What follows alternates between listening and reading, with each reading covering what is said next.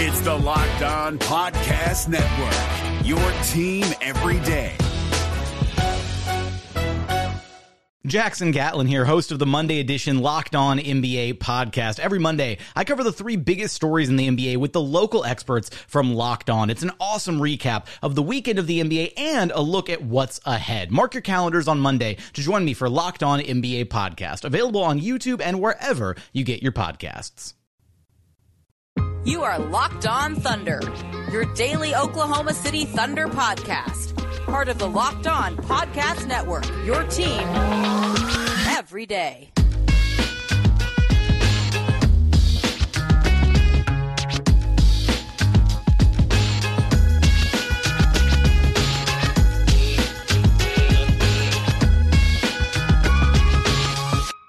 Let's get it going on the Locked On Thunder podcast on the Locked On Podcast Network, your teams every day. I am your host, media member, and editor-in-chief over at thunderousintentions.com. Rylan Stiles, you can follow me on Twitter at Rylan_Stiles. Follow the show on Twitter at LOThunderPod. Email the show, lothunderpod@gmail.com. Watch us on YouTube or any other podcasting platforms that you have, and comment anything down below in the YouTube comment section. On today's show, we're going to dive into the Thunder getting together for a mini camp and our roster projection 2.0 ahead of the mandatory training camp for OKC and NBA 2K. It just came out. We have the ratings in hand for the Oklahoma City Thunder. Let's start, though, with the roster projection. So what's changed since roster projection 1.0, which happened just after the draft? Well, Chet Holmgren, of course, is out for the season. And so a lot of you are going to ask, does that injury from Chet Holmgren grant the Thunder an additional roster spot this year? No. Despite filing for that disabled player exception, the Thunder, if awarded that exception, which they should get awarded that, but if they are awarded that, it doesn't give them a roster spot, just the monetary value in the sense of they can go sign a player that's worth about $4 million without it really penalizing them in the cap or luxury tax or anything like that. So it's an exception to kind of the financial side of things, but you don't get that roster spot. So even without Chet Holmgren playing a single game this year, the Thunder still have to cut their 20-man roster down to 15 NBA deals and 2 two-way contracts by October 17th. That means the Thunder still must get rid of 3 standard NBA contracts by October 17th. So where does the roster stand? Well, you have SGA, Josh Giddey, Jalen Williams, Trey Mann, Teo Maledon, Vid Krejci, Lou Dort, Ty Jerome, Ousmane Dieng, Alexei Pokusevski, Darius Baisley, Jeremiah Rumpson-Earl, Aaron Wiggins, Kenneth Williams, and Chet Holmgren, as well as Derek Favors, Mike Muscala, Jalen Williams, Eugene Amori, and Lindy Waters. Now, Eugene and Lindy Waters are on two-way deals. So after all that, after those 20 names are listed, who are truly roster cut potential guys, right? Because obviously the Thunder are not going to cut SGA, but they need to find a way to get to this 17 figure by October 17th and cut 3 standard deals. So what that means is cutting Eugene Omori will not do anything. Cutting Lindy Waters will not do anything. It opens up a two-way slot if you want it, but you still need to cut 3 other guys if you cut them. You can cut both of them and still need to cut 3 other guys. So throw those names out of your stratosphere, because let's not worry about if they do some shuffling of the two ways, all right? Let's worry about how you get the roster down to a playable standard. The only real options here for OKC, who is dealing with a more interesting roster cut down date than a lot of teams are. The only real options are Teo Maledon making $1.9 million, Vid Krejci making $1.5 million, and Ty Jerome making $4.2 million, as well as Derek Favors making $10.1.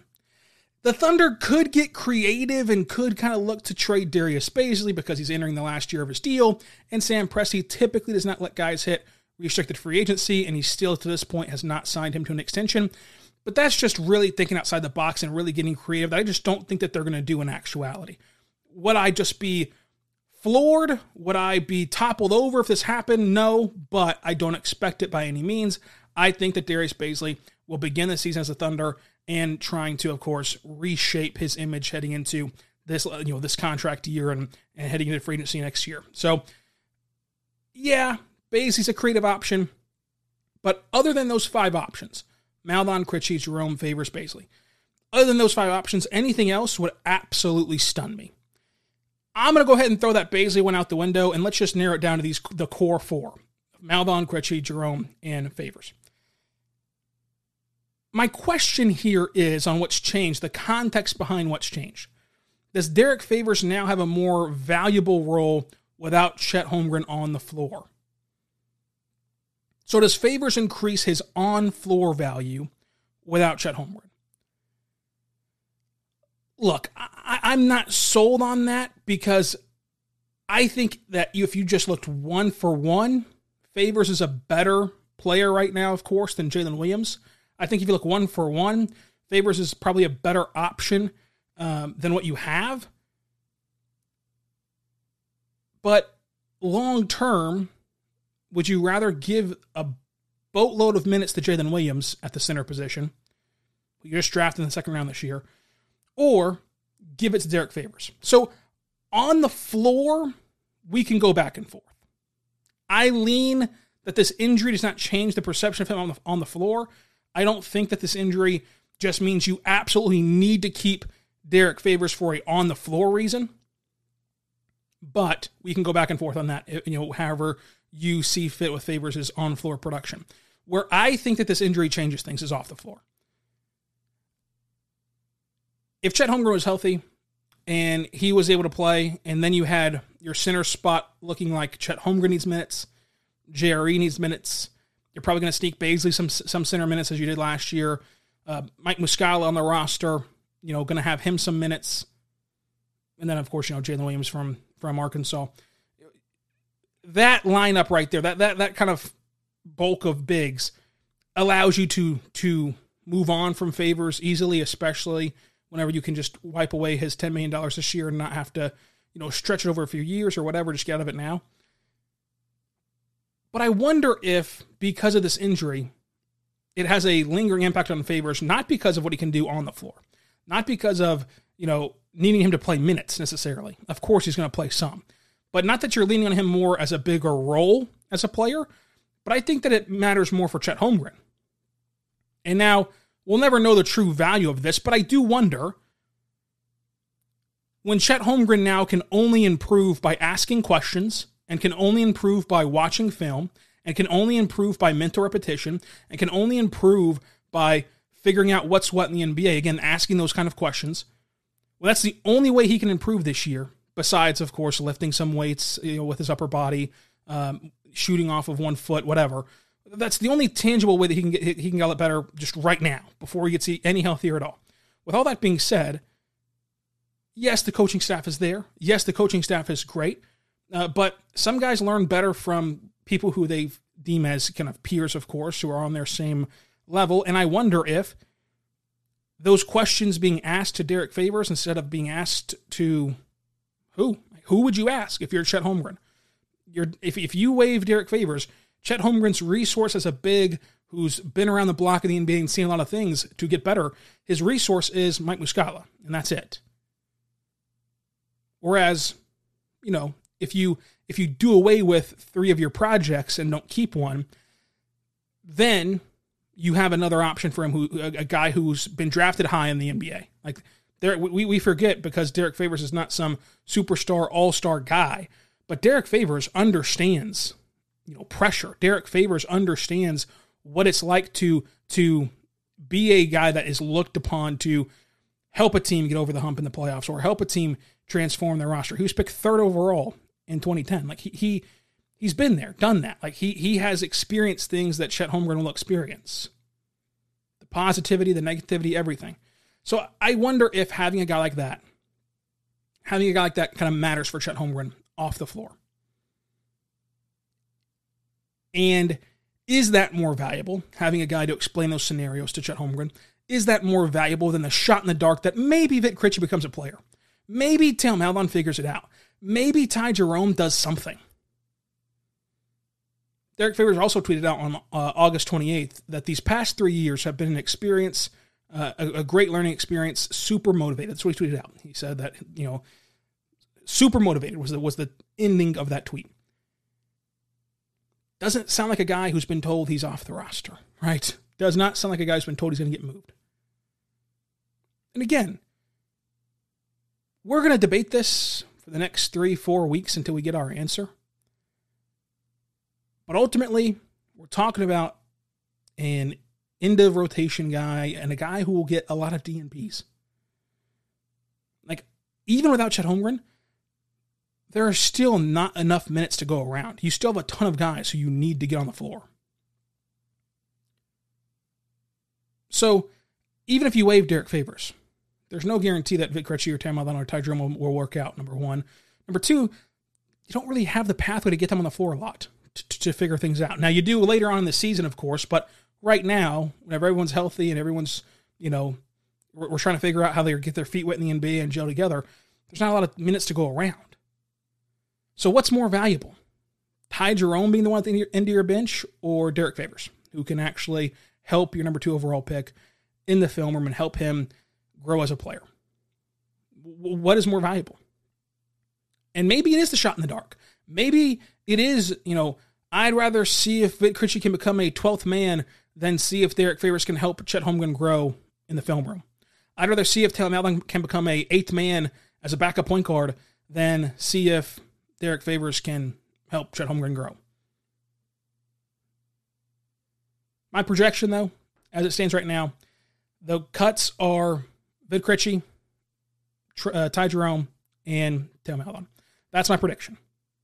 We'll see if that comes true. We'll see if that's how it aligns with the Thunder. But the change here is I actually think that Favors has a lot of value the more you think it out than not. Like, obviously, I think that he's a better player than Jalen Williams right now. So you do have an upgrade at one position.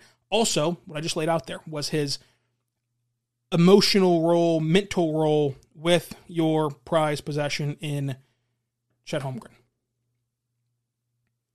I want to say right now, though, but our good friends over at Built Bar. Built Bar is a fantastic protein bar that tastes just like a candy bar. Go to BuiltBar.com, use the promo code LOCKEDON15, get 15% off of your next order. Folks, if you haven't tried Built Bar Puffs yet, you are depriving yourself of one of life's greatest joys. And guess what? There's a new flavor. Are you ready for this? Delicious, indulgent cookie dough covered in chocolate. That's right. Built has done it again. Let me introduce you to this incredible flavor, cookie dough chunk puffs. They have a light, chewy texture, real cookie dough chunks, and of course they're covered in 100% real chocolate. All the joys of eating cookie dough without the hassle of making it, plus it's healthy for you. Cookie dough chunk puffs are only 160 calories and have a whopping 15 grams of protein in them. Run to Built.com to snag a box for yourself, the family. It'll be the perfect treat for you. And honestly, you're going to be looking for a good hiding spot because you're going to want them all for yourself. Go check out BuiltBar.com right now with the cookie dough chunk puffs covered in 100% real chocolate. Check it out today. Cookie dough puff chunks. Built.com. Promo code LOCK15. 15% off of your next order. The NBA playoffs are right around the corner, and Locked On NBA is here daily to keep you caught up with all the late season drama. Every Monday, Jackson Gatlin rounds up the 3 biggest stories around the league, helping to break down the NBA playoffs. Mark your calendars to listen to Locked On NBA every Monday to be up to date. Locked On NBA, available on YouTube and wherever you get podcasts. Part of the Locked On Podcast Network, your team every day.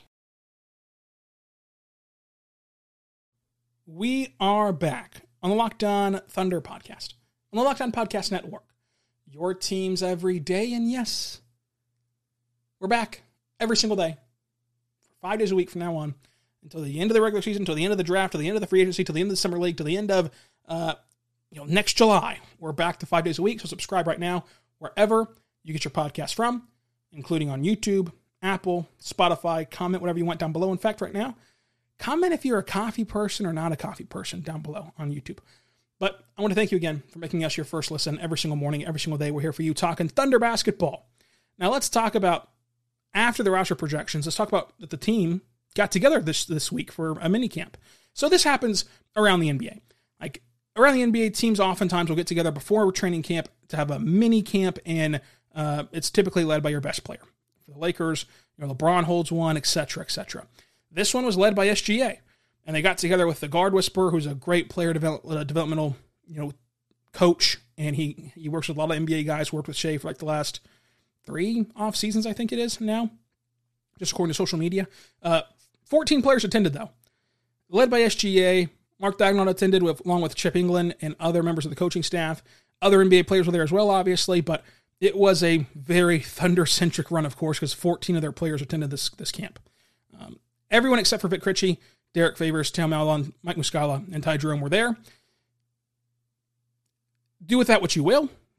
Of course, Theo Maledon's had a very lengthy summer playing in the FIBA tournaments, and Vic Krejci, of course, with Eurobasket, and then Favors and Muscala as veterans who, you kind of know the deal at this point. And we just talked about, Favors' outlook with the roster. Even if you make the roster, like, these mini camps don't truly do much for you because, like, you're not going to be asked to play a ton of minutes with these guys or anything like that. Like, the workload just is not going to be there. And you're going to get enough time to gel with these young players from September 27th through the 19th, whenever the season starts. So I think that it's fine that they weren't there.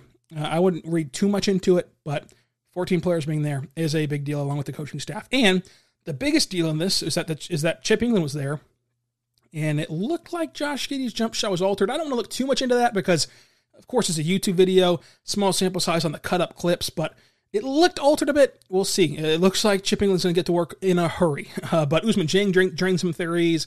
The big takeaway for me was that Wiggins and Jalen Williams were just incredible, and SGA was unguardable. But speaking of SGA, as we continue to hear the national media pushing this, what if SGA gets disgruntled? What if SGA wants to leave? How long can SGA withstand the losing and the tanking and the sitting?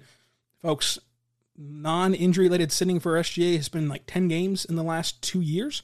So it's been injury related. He's been hurt. Like, he didn't play in Team Canada last year, even though he desperately wanted to and has talked last year, this year, the year before, how important it is to play for Team Canada. He didn't get to play last year because he had plantar fasciitis. This year, he got hurt. He came back. And then, of course, what happened at the end of the season. Like, the Thunder will probably not compile a lot of wins this year because it's just bad luck. You don't have Chet Holmgren, and you're still a young team. I think that we always look for the negative, and we always look for, even not even the negative, just what fits what we want to talk about and what we want to push.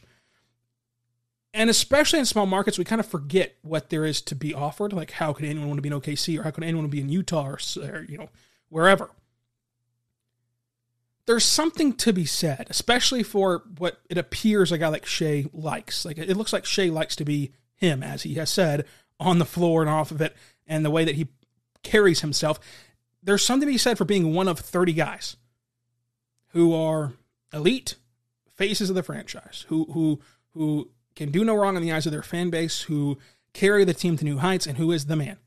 Look, hope Chet Holmgren pans out, hope Josh Giddey pans out, hope whoever you draft in this year pans out. No matter what they do, short of just being, Wilt Chamberlain or whoever the all-time great you want to say, short of that, we're all going to be emotionally attached to SGA and kind of give him that number one push. Now, not to divide the fan base or anything like that, but it's just going to be Shai's team as long as he's on the team. Obviously, certain segments of the fan base, like if you're an Australian viewer, you think it's Josh Giddey's team because that's your guy. But in general, it's Shai's team. And there's something to be said for that, especially for a guy who wants that.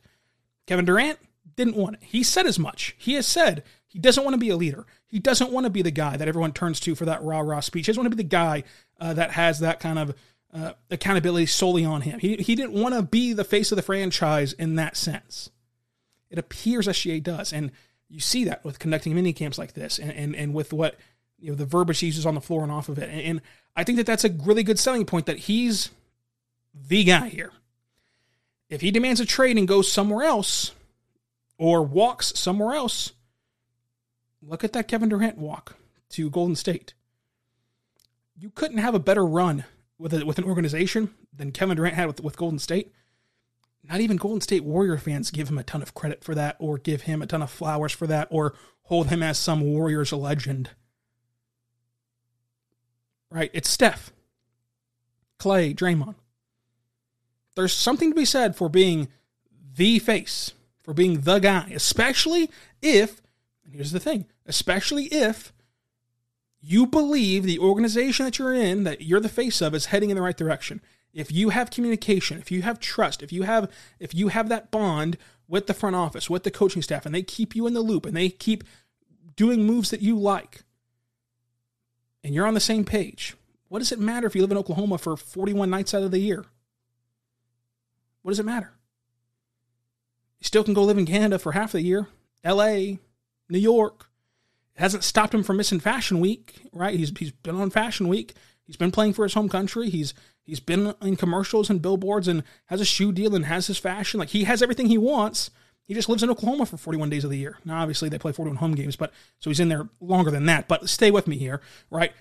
Yes, Oklahoma is his home for some of the year for work, but he still can go other places and do other things and kind of be a superstar in this day and age from Oklahoma. Right in Oklahoma City, he can be a superstar. There's something to be said for him conducting this mini camp and putting it together and feeling like the leader and, just, again, being the face. And is that the end-all be-all? Is that going to be the difference in keeping him here the 6th year after the 5th year? No, not necessarily. But it's just one little chip on the table, right? The national media likes to push all their chips all in the poker game. Now, I don't play poker, so this might be a bad analogy. I don't know. But the national media likes to have their cards in their hands and say, we want SGA to go to New York or to go to a big market. So let's push all of our chips in and say he doesn't like OKC. He doesn't like the small market. He wants to get out of there. Well, the counterplay to that for OKC is we can give you all of this. We can give you being the face of the franchise. We can give you communication with our front office. We can give you the keys. We can give you the tools. And by all accounts, the Thunder have a great relationship with their players, current players, and sets you up as best they can after your playing days are over. Now, will a guy like SGA need that? No. But if you wanted to, be a front office member, be a coach, whatever, the Thunder are more than willing to hire those guys. And they did it again today. They hired another former player, I can't think of his name. But they hired another player today. I'll get that for you right now. But there's something to be said for being the face of the franchise and being the guy, even if it's in OKC. And it seems like SGA wants to be that guy. It seems that way. DJ White was the player that they hired today as a video analyst. He was a part of the inaugural Thunder team. Really, really good guy.